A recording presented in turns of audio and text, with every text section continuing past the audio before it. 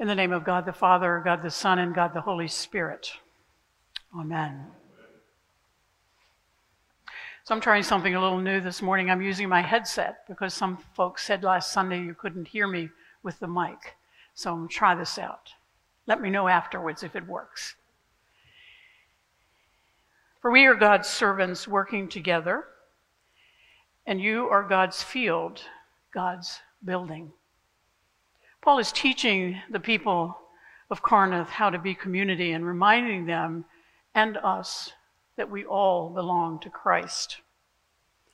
The Corinthians were a haughty bunch filled with spiritual pride.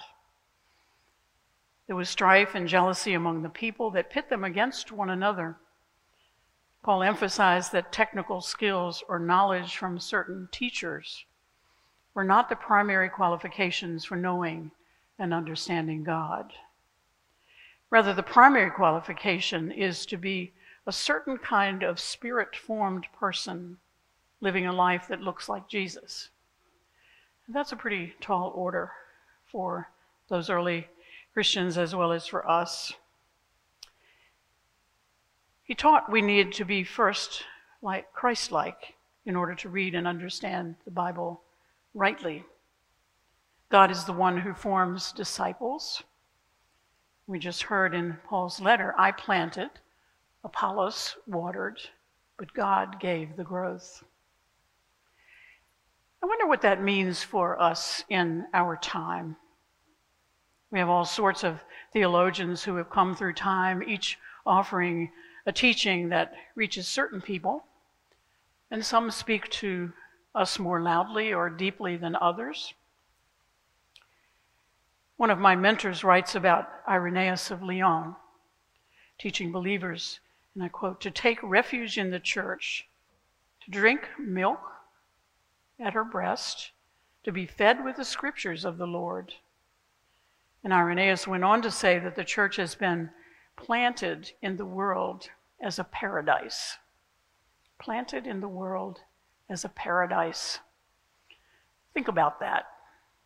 Does it feel like the church has been planted in the world as a paradise? Especially considering the challenges of the church and the heartaches today in our world. I mean, just this week we know of the horrible earthquakes in Turkey and Syria. Some 28,000 people have lost their lives, and somewhere in the neighborhood of 5 million people are without their homes. Not unlike the Corinthians, we've had our own divisions in the church, in the wider Christian faith, and in our own tradition as Anglicans. As Episcopalians, we're part of the Anglican Communion, the wider Anglican Communion, which has enormous and wonderful diversity. It's all over the world. As Anglicans, we don't agree on everything. You probably know this. This week, you may have read that the Church of England has just voted to allow the blessing of same-gender couples, while marriage is still not allowable. Even though same-gender marriage is legal in England, the church still does not allow it. This sadly rings familiar to our past struggles in the Episcopal Church in this country. We all know on some level that all belong to Christ. Henry Nouwen was a beloved professor at Yale Divinity School. Unfortunately, he was before my time there, so I didn't have the opportunity to study with him. He's an author, priest, theologian.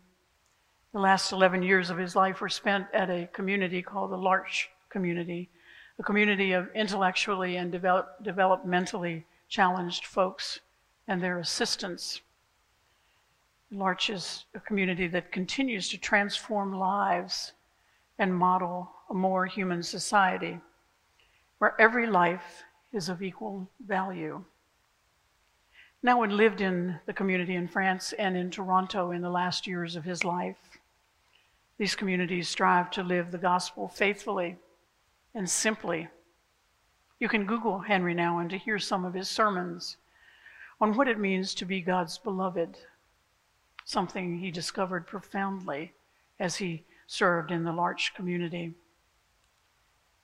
Here you have a university professor, extraordinarily gifted intellectually, theologian, author of many books, who experienced a life-changing journey from his head to his heart.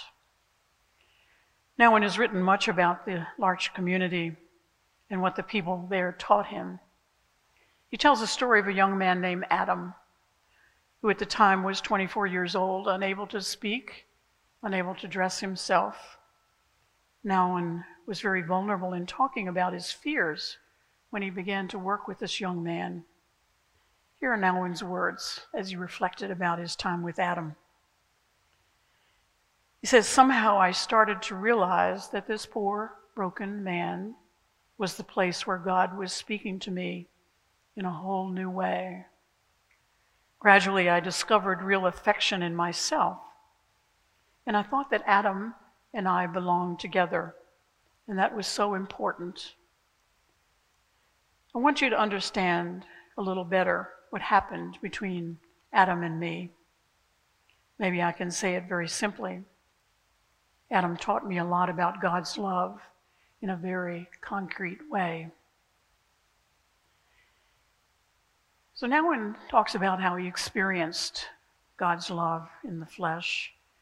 In a sense, Nouwen shows us profoundly how to live into Paul's teaching. I planted, Apollos watered, but God gave the growth.